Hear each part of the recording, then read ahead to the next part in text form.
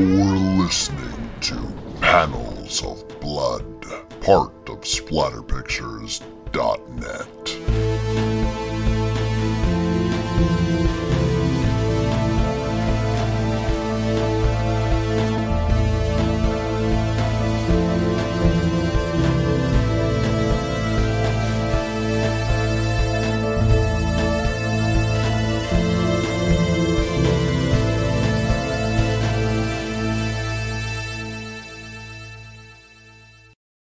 Hello, and welcome to Panels of Blood, the podcast where I read you horror comics from all eras.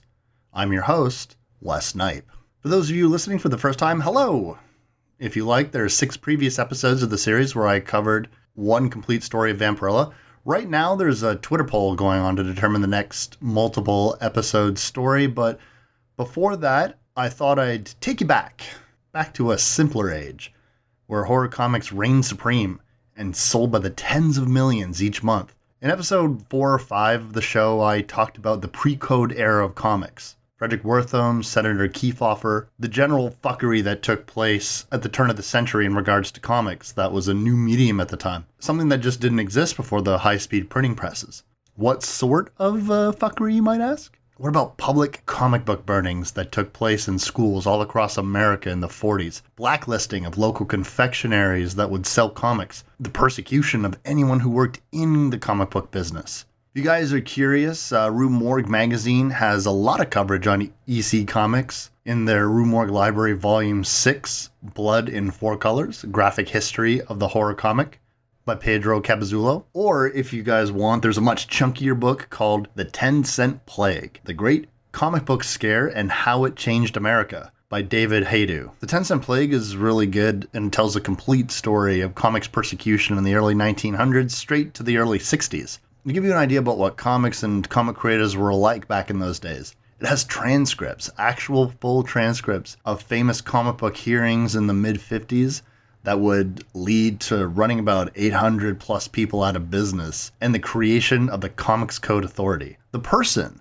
at those hearings to take on Senator Kefauver, who's basically using this manufactured outrage of comics to position himself for a run at President of the United States, and Frederick Wertham, who wrote Seduction of the Innocent, a book that basically blamed comic books for all of the world's evils. That was just full of cases that Wertham, we now know for a fact, lied about. And even though if you go back and read those cases, it's pretty obvious that they're all bullshit. And they rely heavily on the idea of correlation equals causation. But he had literally taken multiple cases from youth crime, compiled them together, and insinuated that the result of everything from juvenile delinquency, which was a hot button word back in those days, to suicide and teen pregnancy and everything, all of it was associated with the reading of comic books, which he just unilaterally called crime comics. And not just the horror comics. He was really talking about Superman and Batman and Wonder Woman, hero comics that were really prevalent in the 1940s and 50s. But yeah, anyway, back to my original point. The person taking on these two idiots and the others at those hearings, Bill Gaines, who, in his own words, started horror comics in America. Although not entirely true, crime comics, who were the precursor of horror comics in many ways, were public enemy number 1 at the turn of the century. They were basically the same kind of stories you could read in the pulps in those days, but were colorful pictures and a 10-cent price tag, which means kids could afford it. MC Gaines was the publisher and founder of Educational Comics. When he died in a freak boating accident, his son, Bill Gaines, who was studying to become a chemistry teacher, took over the business. A business that was in debt to the tune of $100,000. But during that time, Bill hired the artist Al Feldstein, and together, inspired by horror shows that would play on the radio, they would revamp EC Comics, now Entertainment Comics, and books like Tales from the Crypt were born. Over the years, Bill Gaines and Al Feldstein basically saved the company with Tales from the Crypt and Weird Science and Vault of Horror, Haunt of Fear, etc. But Bill also became the fall guy for comics. After the hearings, which I always heard from other industry professionals at the time through interviews and stuff, that, oh, Bill tanked, made a fool out of himself. But this book, The 10 Cent Plague, really paints Bill as just exhausted, furious at the establishment, and just not prepared mentally to take on these people who had been gathering their forces for decades at this point, who were practiced public orators. It wasn't Bill's job to take on the government. It was his job to make comic books. And even though his prepared statement was on point and well thought out, a combination of his exhaustion from no sleep because of the nerves and writing his speech, also the fact that everything was so late in the day, this hearing went on for hours and hours and hours. The second he went off script, he was doomed. He fucked it up. They walked all over him. They had to show the public, these officials, that the person who claimed to be the person who started horror comics in America was run out of business. And thanks to choice guidelines in the Comics Code, i.e. the removal of words like horror and terror from titles, he was basically out of business. Bill Gaines walked away from the Comics Code Authority, which he helped found, because this isn't what he had in mind. And he tried to publish comic books still by relaunching his entire company with clean, safe comic books. Gone were all the horror titles. You know, the kind of comics guaranteed not to offend anybody. But they didn't sell, so EC Comics was done. And the Comics Code was not just making sure that comics were clean. On paper, the Comics Code had things like you can't describe in detail how a crime was done. Good always triumphs over evil. Nothing overtly sexual, or really anything sexual at all. Nothing could be disrespecting authority. No drugs, no vampires, no zombies. Nothing like that. Nothing that basically people really wanted to read. Complicated stories. It was doomed to being childish, even by child standards. But the sinister thing about the code, the really sinister thing about the code, was the fact that individuals who were reading your comics, who had individual problems about any one little thing, could reject it. That means that any depictions of, visible minorities, homosexuality, anything that could be considered remotely offensive to them personally, they would reject. Bill Gaines' final story, The Final Judgment, was a science fiction story about an astronaut that went out into outer space and discovered a race of robots. And these robots were virtually identical in every way, except one was colored differently. It seems that one of these colored robots had subjugated the other color. And instead of inviting these robots into what I guess would be kind of like a galactic federation, the astronaut says you aren't ready. And he leaves the planet, and once in outer space, he finally removes his helmet. And you see that he's a black man. And that should give you all the information you need about a story, but the script was rejected, and the Comics Code said that you can't depict a Negro. And Bill Gaines saying furiously that the entire point of the story was that the astronaut in question was a black man. And the Comics Code said you just can't have one. You can't have it. He threatened to make this public. He threatened to clearly state that the Comics Code Authority was racist and was trying to impede storylines that depicted other races than white. They relented. They allowed the story to run. Something about also they wanted to change some of the dialogue. In the caption that was written, there was beads of sweat on this man's forehead that he was wiping away. And for some reason that bothered them too. It's really hard to really describe exactly what was going through people's minds back in those days, but that just lets you know the world that we lived in not that long ago. One of the main things I always try to emphasize to people about the Comics Code, about the blatant racism, the absolute ridiculousness of religious groups and whatnot at the time rallying around this art form, is that there were public comic book burnings. This was on the heels of World War II at the time, and everyone was criticizing Nazi Germany for burning books. Yet, in the United States, they were doing the exact same thing, praising it, saying it was saving their children. Not even 100 years ago, the United States was burning books. And some people might be saying, oh, well, those are comic books. Well, it's still art and it's still literature, despite what some people might think. I think anybody listening to this podcast would agree. But I digress. Like a lot of you, I first encountered Tales from the Crypt as the show on HBO, and the Crypt Keeper became my idol. A horror host. It was the first time I'd ever seen one, and he was this cadaverous puppet, voiced by, of course, John Kisser. He was funny as hell, and as much as I liked the stories that the show would tell, which I always remember having a lot of cannibalism in them. What I really wanted to see was the Crypt Keeper.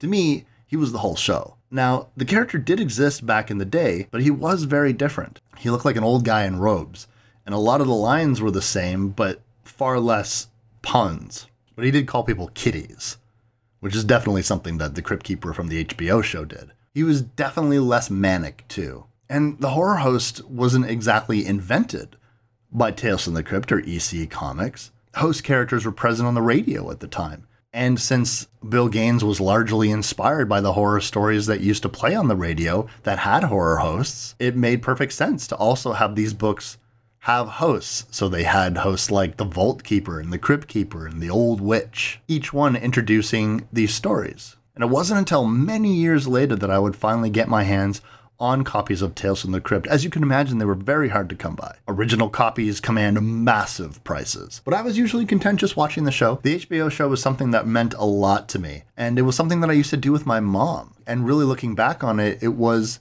the first horror experience that I ever had with another person. My mother and I used to watch that show every week together. We even had this funny dance that we would do with our hands during the theme song, which is still, to this day, one of my favorite theme songs of any television show ever. And then Crypt Keeper was everywhere. The HBO show was so popular. There was dolls of the Crypt Keeper that you could buy that talked. One of them had like Hawaiian shirts. There was a kids' cartoon show, which was basically more similar to the old EC Comics, really, toned down because it was a Saturday morning cartoon show, but still they are at their very core, all of these horror stories, morality tales. You do bad shit happens to you. And the stories in these books were dense. And like most comics in the days, were comprised of, like I said, numerous short stories, 6 pages or so with a twist ending. So there's a little brief history on Tales from the Crypt. So what I think I'm going to do is I'm going to read you a selection of these books. Thankfully, I don't need to somehow find comics from the 50s because Dark Horse, and I think another publishing company handled it beforehand, but Dark Horse themselves released these fucking gorgeous volumes, about 6 or so, hardcover editions called the EC Comics Archives. They also have these for other EC Comics, Haunt of Fear, Vault of Terror. They all have them. I think Weird Science has them as well as other crime comics, true crime, and shit like that. Which, by the way, the crime comics that preceded Tales from the Crypt, etc., they were a lot of true crime, but with fantastical twists on things, too. I mean, you would embellish it, but they were essentially just about murderers and adulterers and things that resulted in people's death. And there was always a nugget of a true story in those crime comics, but ultimately they were embellished for entertainment purposes. But without further ado, I bring you Tales from the Crypt. I'm going to be handling Volume 2 because it's got a couple of my favorite stories, and it's one of the few official volumes that I have of the EC Archives. In my high back chair, got my coffee ready. I never know how my voice is going to go for these things. If you guys are wondering if I practice voices beforehand, I don't. They just sort of come out of me. I'm thinking that because everything's from the 50s, I'm going to have a lot of 50s tinge on it. But yeah, if you guys are interested in following along at home. Also, one of the things I will say about this particular story, or all these Tales from the Crypt stories, anytime you're dealing with comic books from this era, it's very difficult to lock down precise writers, artists, letterers, the inkers, colorists, etc., because a lot of that stuff has been lost. A lot of people use ghosts, so thankfully EC Comics or Dark Horse in this release has done their very best to include as much of the credits as you possibly can, but they are going to be a little sparse. Our first story is going to be Reflection of Death, writer and artist, the legendary Al Feldstein. Welcome, dear fiends. Come in. Come into the Crypt of Terror. I am your host, the Crypt Keeper. I see it as time to tell you another of my spine-tingling horror stories from my vast collection here in the crypt. Let me see. I know. This one is sure to freeze the blood in your veins, guaranteed to make little shivers run up and down your crawling spine. This little adventure in terror, this chilling ordeal, is about to happen to you. You are the main character. Ready? Get a good grip on yourself. Then turn the page and begin the tale I call Reflection of Death. We see two men in a car, one smoking a cigarette with a pencil-lined mustache. They're both in suits and fedoras. It is the 50s, after all. The narration says, ahead of you, the white line that divides the road stretches into the darkness beyond your headlight beam. Beside you, Carl sits, puffing on a cigarette. Getting pretty cold, isn't it, Carl? Yeah, and the heater is on the fritz, too. It's good we wore warm clothes. We see the car racing down a dark, lonely road. You're at the wheel. You and Carl have been driving since daybreak. In 2 more hours, you'll be home. You're tired now. The strain of driving throughout the day and into the night is beginning to have its effect. Your eyelids are heavy. They keep closing. You'd better take over, Carl. I'm getting tired. I'd hate to fall asleep at the wheel. Okay, Al. Pull over and we'll switch. The two men have now switched positions in the vehicle. You stop the car, and Carl gets out. You slide across the seat, and Carl slips behind the wheel. Carl says, why don't you take a snooze, Al? I'll wake you up when we get to town. Maybe I will, Carl. Al tightens his jacket around him and leans against the window of the car. The caption says, you draw your coat up tight around you, pull your hat down, reach into your pocket for your gloves. A shot from Al's point of view looking out into the dark road. You stare out through the windshield. The road comes out of the darkness at you and slides beneath the car, unending. Faster. Faster. Carl begins to whistle an off-key tune. The motor purrs. The road comes on. Suddenly, the two men are blinded by oncoming headlights. Your head begins to nod. Carl's whistling continues. Flat. Unmelodic. Suddenly, he gasps. You look up. A pair of headlights, bright, blinding, hurtles you from the darkness. Carl shouts. You try to scream, but it chokes up in your throat. A rattling cough. Look out, Al! We're going to hit! It's a head-on collision. The two cars, totally wrecked from the front. One of the wheels goes flying off the oncoming vehicle. The caption says, there is a splintering, shrieking crash of metal and glass, and squealing brakes. You feel yourself flying forward. A blasting light, the pain, the cold. And then, the velvet night closes in. All is quiet, except for a distant, far away whimpering. We see Al enveloped in total blackness. The caption says, the blackness is empty, eternal. You float in it, turning, twisting, falling, then rising again. The pain is gone. Everything is gone. Only the darkness. On, dark, black, empty. We see a POV shot, the night sky, telephone wires, a tree branch. The caption continues. You open your eyes, tiny pinpoints of light blink bright and dim before you. A leaf flutters, then glides at you. You on your back, gazing up at the night sky. We see another POV shot. Al can see his feet, the lonely road. He's underneath a fence that surrounds the road. The caption continues. You raise your head and look about. You are lying at the edge of a road. You remember now. The headlights. The crash. There must have been a collision. But the wreck, there's no sign of it. Another POV shot. Al can only see his shaken, shambling shadow lit up by the night sky. The caption continues. You get to your feet. Your clothes are torn and dirty. There's a smell. A sickening smell. You look up and down the road. No smashed glass. No twisted metal. Nothing. Just a road clean. White. Reaching into the night. We see, from Al's point of view, his hand blocking some oncoming streetlights as a car approaches. A car's coming. You stumble out onto the concrete. You raise your gloved hand as the car bears down upon you. Its wailing brakes bring it to a stop. The driver says, Crazy fool. Do you want to get yourself killed? The man, with a look of sheer terror on his face, cries out. The caption says, you step close to him. You begin to ask him if he'll drive you into town, that there's been a wreck. Suddenly, you see the wild look in his eyes, a look of stark terror. He stares at you and shrieks. The caption goes on. The car meshes gears and roars away. You can hear him screaming. You cannot understand. Then you laugh to yourself. Of course, he must have been cut in the accident. Maybe the sight of blood scared him. You start down the road, toward town, toward home.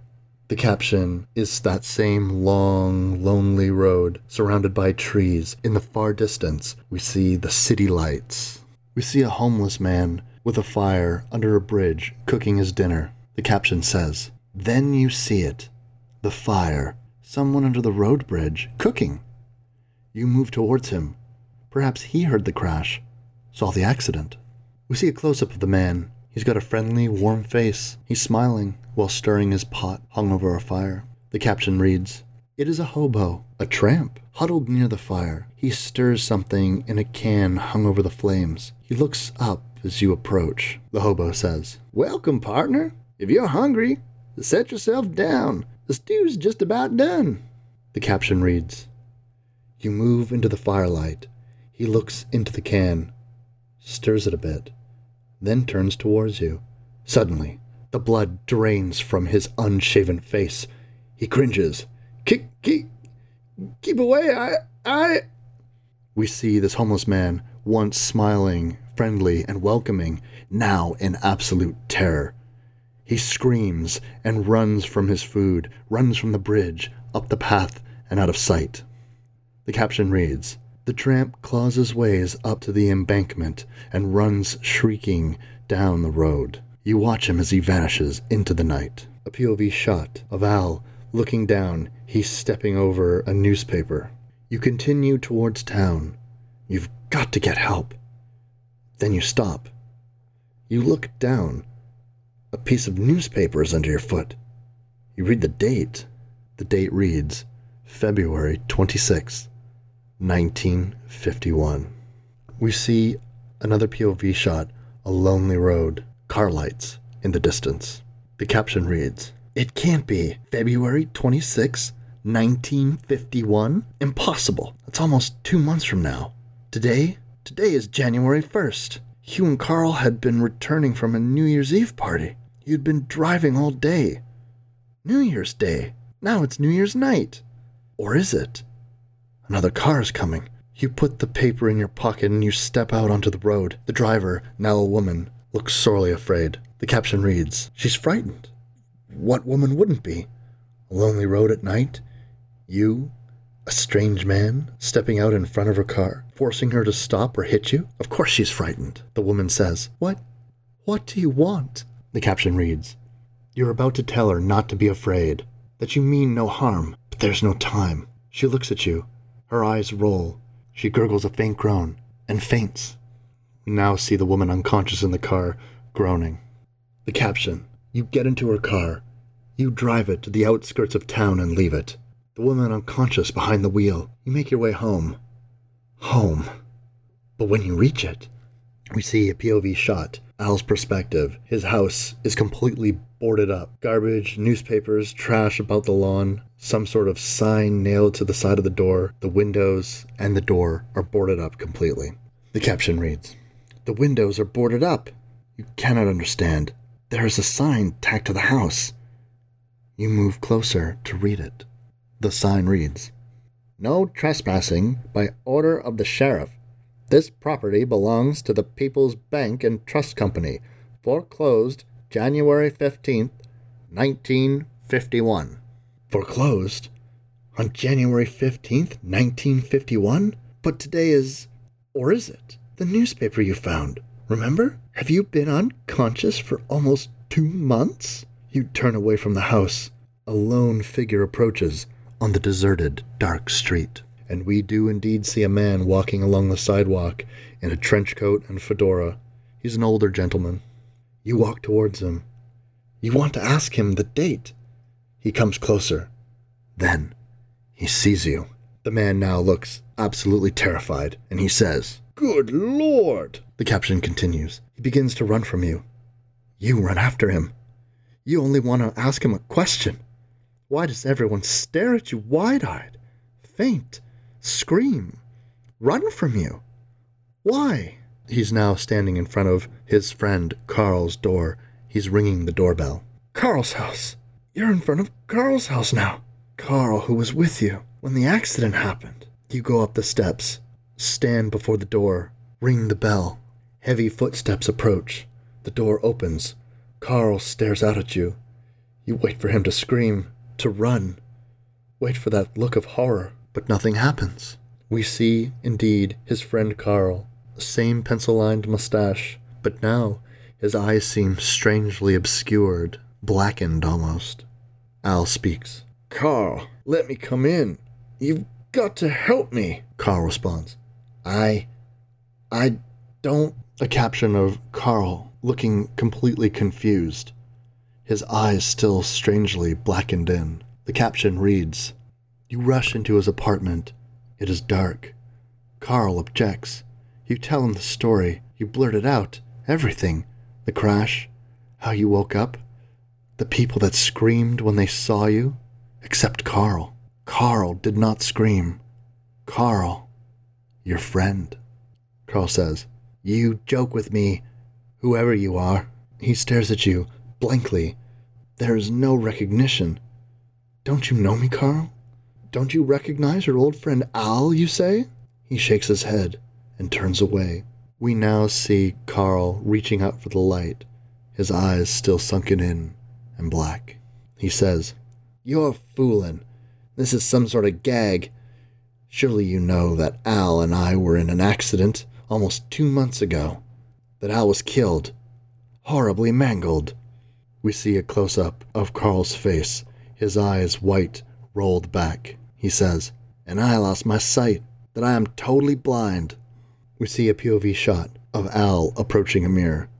You? Dead? You gasp. You look around. A mirror. You get up, stagger towards it, and look in.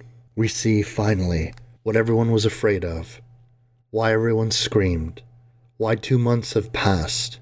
Al's face, horribly rotten away, zombified, his large yellow eyes like saucers staring back into his reflection, his teeth completely exposed, his lips long rotted away. The caption reads, You scream. You open your rotted, torn, decomposed mouth and scream. We see Al covering his face in horror and shame. Carl is at his side. The caption reads, Carl is at your side, shaking you. Shaking you. Al! Al!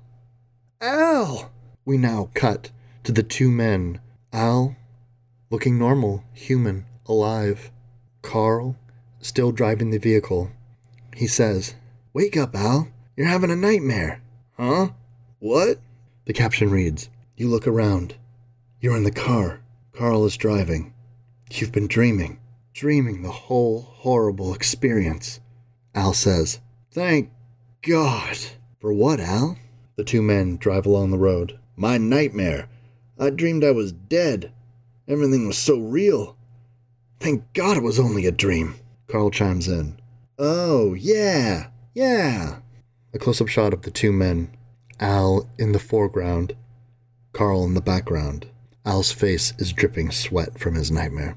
The caption reads, You watch the road as it unfolds beyond the headlight glow and rushes toward you and under the spinning wheels. You wonder if you should tell Carl about your dream. Carl speaks. We'll be home soon, Al. You stare out the windshield.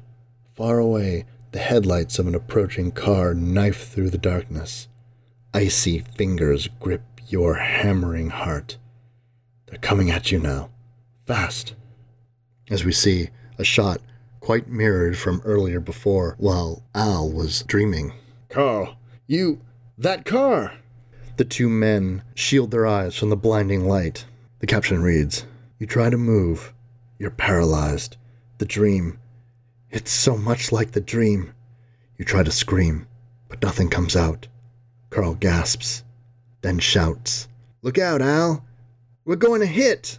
A mirrored shot from before, the cars crashing into each other, the front of the vehicles completely crumpling in, tires flying to the side. The caption reads, "There's a squeal of brakes, and the impact of tearing metal and shattering glass." We see Al, yet again, enveloped in inky blackness. The caption reads, "You feel yourself thrown forward, a blinding light, a shooting pain. Then the darkness closes in, and you're floating in a sea of velvet black." A POV shot, again mirrored from before. Al looks up to the night sky. You open your eyes. You can see the stars above you, twinkling.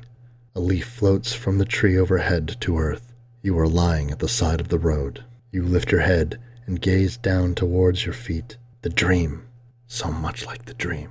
You struggle to your feet. The road is bare. There is no sign of the wreck. From far off, the sound of a motor tells you of an approaching car. You step out into the road. We see Al's body, skewered, silhouetted by the oncoming car lights. He looks indeed as shambly as he did before. The caption reads, "The smell, the sickening smell of rotted flesh burns your nostrils. So much like the dream. Only now you know what the stench is." The car stops. You move towards it. "Crazy fool? Do you want to get yourself killed?" the driver in the car says. Now, a tight, narrow panel of the driver's eyes. He screams in absolute terror, his eyes red, and in his pupils we can see the reflection of Al's rotted, zombified face. The caption reads, "The dream is real. You know what's about to happen." He sees her face. You steel yourself for his reaction. It comes, a haunting, terrified scream. You're dead. You know it now. Dead. And this time, it isn't a dream. The end. And the Crypt Keeper returns. "Well, kitties, that's it. Like it? Like being a corpse? Well, you might as well get used to it. It's bound to happen, eventually. No, come. Why the grave look? You've got time. Maybe you'll know it's coming by having a dream like poor Al in this story. If you do, you'll have something to look forward to. In the meantime, you can look forward to some more chilling tales in this book. Compose yourself. Ready? Okay then. I'll turn you over to the old witch." And that is going to do it for the story, but don't you fret. Because of the fact that these stories are a little bit shorter, I thought I'd read you 2 as opposed to 1, and the next one isn't nearly as long. I like these books with some good breaks in them because I get the opportunity to drink more coffee. Even though the previous story was handing off to the witch, we are actually going to read a different story than the one that the book suggests, for no other reason than the fact that I like this story coming up and I want to get to it just for the hell of it. This story is called Bats in My Belfry. Artist, Jack Davis. Writer, Al Feldstein. We have our introductory page with the old Crypt Keeper himself. He seems to be resting comfortably with his hands draped over a shrunken head. Surrounding him are images of horror, zombies, something that looks like a werewolf, something that looks like a mummy and a giant spider, and the Crypt Keeper comes in.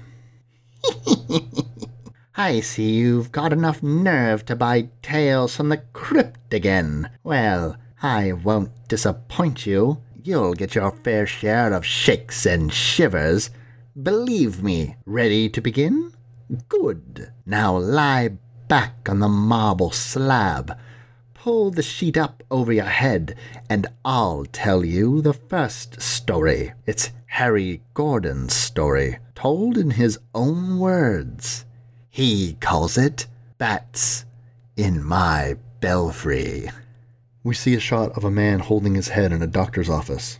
The caption reads, "First I found out I was going deaf when I visited our family doctor. I had gone to him before because of a painful earache." The doctor says, "I'm sorry, Harry. I know what this will do to your career. The symptoms are unmistakable. In a month or so, you will be stone deaf. Harry asks, "Are you sure, Doctor? You can't do anything to operate?" "No." We now see Harry's face. He looks forlorn in deep shadows. The doctor stands under a large light. The doctor says, "No, nothing can be done for you. There is no operation." Harry replies, "I see. Well, thank you for everything, Doctor." Harry's narration. "I went home to my wife, Joan. I had told her what the doctor had said." Harry, now standing with Joan. He's still in deep shadow, looking somber, sitting in a chair. He's slumped forward. His wife, Joan, says, You won't be able to act anymore?" "How could I? I'd miss my cues. My voice expression would be lost." We see Joan now. She's absolutely stunning. A beautiful woman wearing a deep V-cutted blouse. Her arm over the back of her head for some reason. There's a mole on her cheek. "There must be something they can do. Go see a specialist. Make sure." "I will, dear." We see a panel of Harry in a large auditorium. The stage director looking at him with hands on his hips. Harry has his hand up to his ear, indicating that he wants the person to repeat himself because he can't hear. His narration continues. "But every doctor I went to told me the same story. It was useless. When I started to miss cues on stage..." "Sorry, Harry, we have to get another star." "Huh? What did you say?" We see Harry and his wife, Joan. She's shouting at him at the top of her lungs. The narration. "And then it came, the thick, heavy silence. I was stone deaf. I walked in a world of stillness. The traffic, the crowds, the orchestras, in nightclubs, all silent. I had to learn to lip read to understand what Joan said to me. I said, our money's practically gone. Understand? We're almost broke. Broke. Cleaned out." Harry looks sad. "Yes, Joan." His narration continues. "Things got worse. I tried to find work, but I couldn't do anything. Acting was all I knew. Then I thought of an old friend, John Bain. John and I had played summer stock together. Then John had gone blind. I went to see him." We see Harry standing at an open door, a man with circular sunglasses holding a cat. He's wearing a rather flamboyant smoking jacket, red and yellow. He says, "Well, well, Harry Gordon, good to see you." Did you say my name, John? I'm deaf. I can't hear you. Did you say my name?" "Of course. I recognized you immediately." John is guiding Harry into his home. He's got his arm around Harry's shoulder, and in his other hand, a little black cat. "You can see? Then why do you wear dark glasses?" "To hide my eyes. These eyes." "Good Lord!" We see now that John has removed his sunglasses. He has the eyes of a cat, yellow, with slit pupils. The caption reads, "John's eyes gleamed yellow in the dim light of his room. John's eyes gleamed yellow in the dim light of his room. They were the eyes of a cat." Harry speaks. "What did you do to yourself? Your eyes?" "Yes, they're cat's eyes. But who cares, Harry? I can see." The caption continues. "I had difficulty reading John's lips, but I managed to understand enough of what he said to get the whole story." John speaks. "I found out about him through another ex-blind man. He's a genius. He operated on me, grafted these cat's eyes, and now I can see." Harry stands up and puts both hands on John's shoulders. He's pleading with him. "Do you think he can help me, John? Restore my hearing the same way?" John responds, "Why don't you go see him? I'll give you his address." We see Harry looking into a shop. There seems to be a bunch of taxidermied animals filling the window. His caption continues. "The shop was in a dark and winding back street in the shabbiest part of the city. There were stuffed animals in the dusty window. John said he wasn't a doctor, but this looks like a taxidermist shop." We see Harry now standing in the shop. A mysterious shadowed man, looking rather shabby and disheveled, is peeking out behind a curtain. The captions read, I went in. A little bell tinkled behind a curtained door at the rear of the shop. The odor of staleness and decay hung heavily in the air. He came from behind the curtain. He was tall and dark, sinister looking. You were recommended by a friend. You helped him to see again. I wondered if... I see by the way you watched my lips that you are deaf. Come into the back. I will examine you. The rear of the shop looked like an alchemist's nightmare. There were bottles and jars of various colored liquids and powders, but in the center of the room was a modern-looking operating table, up-to-date equipment. He examined me briefly. Your auditory nerves are paralyzed. I will have to replace your whole hearing system with something different. We see that this mysterious stranger is examining his ears by candlelight. He has a strange instrument in his hand, looks like a hook attached to a cable. Harry looks up confused. What do you have in mind? I propose transferring the auditory system of a bat into your body. A bat? Yes, the bat's auditory system is unique. It is extrasensory. If the operation is a success, you will be able to hear better than you did before you lost your hearing. We see now Harry unconscious, with this sinister stranger about to place a breathing apparatus over his face. The caption reads, I agreed to the operation. After all, what did I have to lose? Breathe deep, Mr. Gordon. When I came out of the anesthetic, I looked about. He was standing over me. He started to speak. How do you feel? My head. Don't talk. We see that Harry is holding his head. There is a yellow lightning effect around it to indicate that the sound of this sinister person's voice is hurting his ears. The caption reads, His voice slammed in my brain. It was harsh and loud. You'll get used to it, Mr. Gordon. I certainly hope so. We now see his wife Joan on the telephone, still wearing that low-cut dress. It's not a blouse. I can see the whole thing now, so it's a dress. She is lying casually on the bed. The caption reads, Can you imagine the sensation? Have you ever turned a radio up full blast? That's what everything sounded like to me as I made my way home. When I opened the door, I heard Joan's voice. She was upstairs on the phone. I think he just came in. I'll have to hang up now, darling. Goodbye, dearest. Yes, of course I love you. It seems Joan is stepping out on him. We now see Harry wandering alone in a dark alleyway, depressed.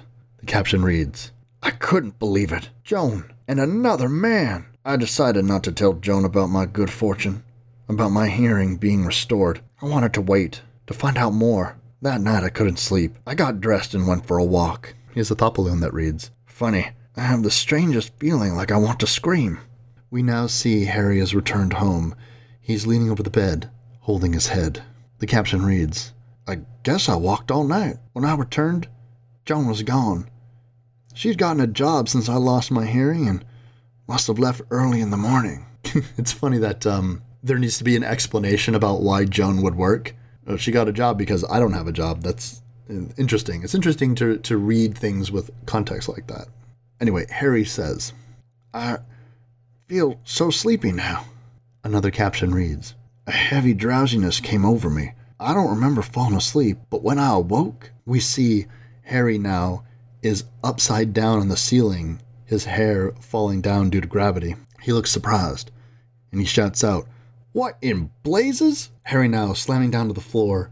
He looks disheveled, confused. He's holding his head. The caption reads, I slipped to the floor. I was in a closet?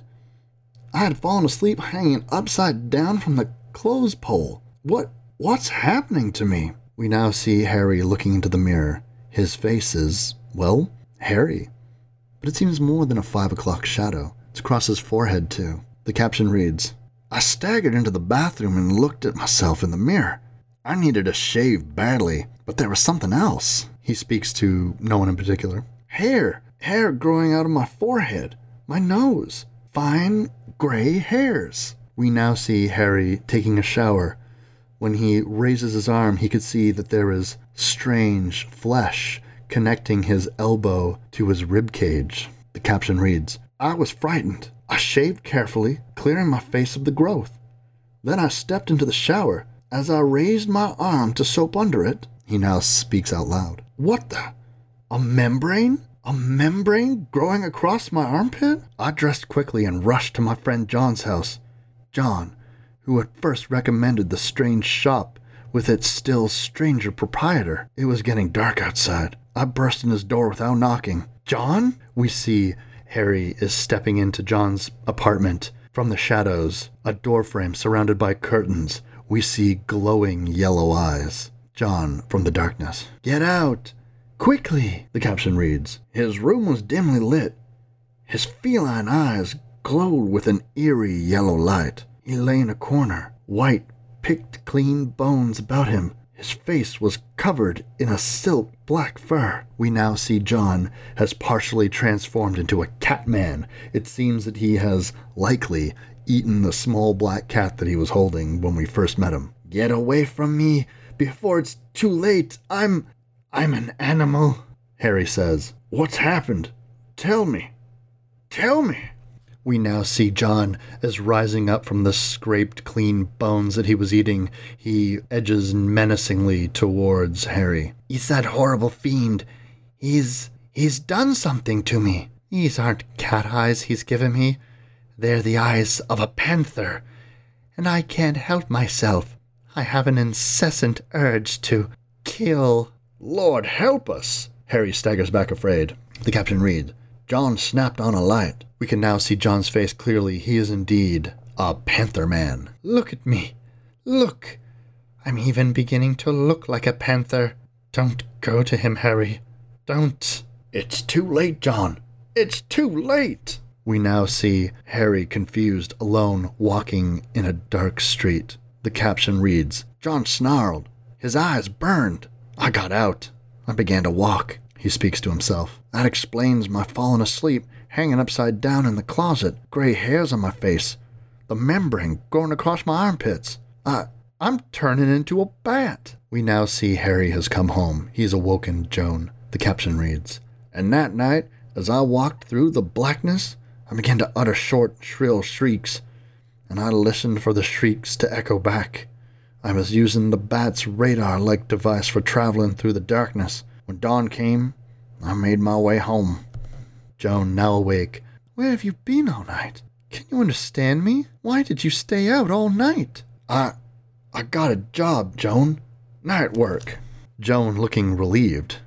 Good. Then I'll quit mine today, Harry replies. If you like, Joan, I'm tired. I'm going to bed.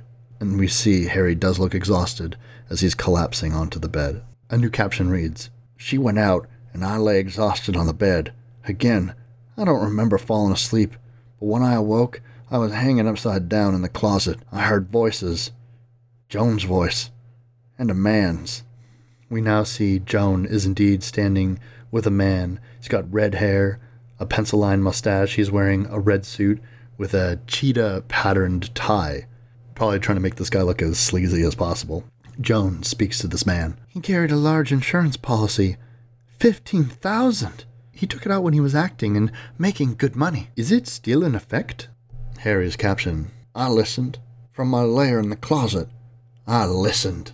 Joan says, Yes, the premium is due next month. We'll be rich after we kill him. From the closet, Harry, looking like he's transforming even farther, looks shocked. I couldn't believe my ears. They were planning to murder me. I got down from the clothes pole and slowly opened the door. Got to get away. Got to get away from them. I rushed down the stairs and out the door before they could stop me. Joan looks surprised, and her gentleman caller looks ready for action, his fists clenched. Joan says, It was Harry. He must have hurt us. He'll go to the police. I'll stop him if I have to. We see this man chasing Harry. The representation of Harry's superb bat hearing now is being represented by swirls around his head. The caption reads, Joan's lover came after me. The sidewalks were dark and deserted. I ran, uttering little shrill, high-pitched shrieks. They warned me of fences, dead-end alleys, and blind streets. Harry, it's no use. I'll get you, the man calls at him. We see Harry now transforming even further, his hands turning into long claws, membranes growing between his fingertips. As I ran, I looked down, Claws sprang from my fingers where nails had grown, the gentleman caller says.